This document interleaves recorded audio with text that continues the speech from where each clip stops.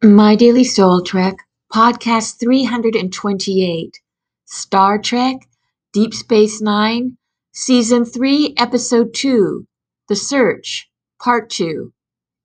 Synopsis: Odo learns about where he came from, while the Dominion learns how far Commander Sisko will go to protect Bajor. Like the first part of this two-part episode, there is one plotline having to do with war and a separate narrative having to do with Odo's understanding of where he came from. And what Odo learns about his roots can be analogized to C.G. Jung's understanding of the collective unconscious in humans. In The Search, Part 2, Odo learns about an attribute of this rogue planet called the Great Link.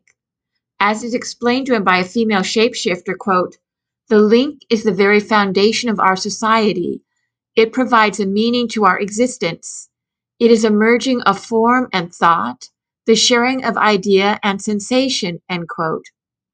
Afterward, the female shapeshifter takes Odo's hand, and for a moment they seem to merge.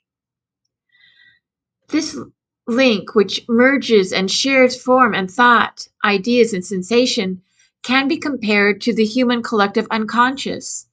Jung believed that the psyche contained both a personal unconscious, which contains those unconscious traits that are unique to each individual and either repressed or suppressed because of their noncompliance with the conscious societal norms, and the collective unconscious. The collective unconscious includes instincts and emotions that are common to all humans. Also included in the collective unconscious are what Jung called archetypes, which can be seen as centers of emotional energy that are universally activated and felt by coming in contact with certain images or symbols.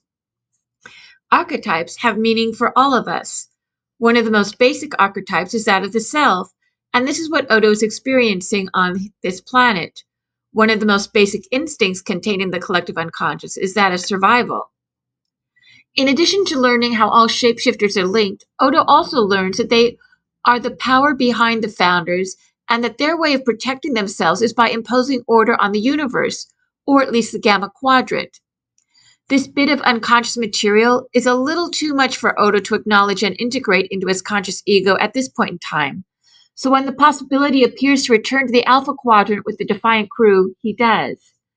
The going back and forth between the conscious and the unconscious is what the individuation process is all about. And when it is attempted, our psyches can become more whole.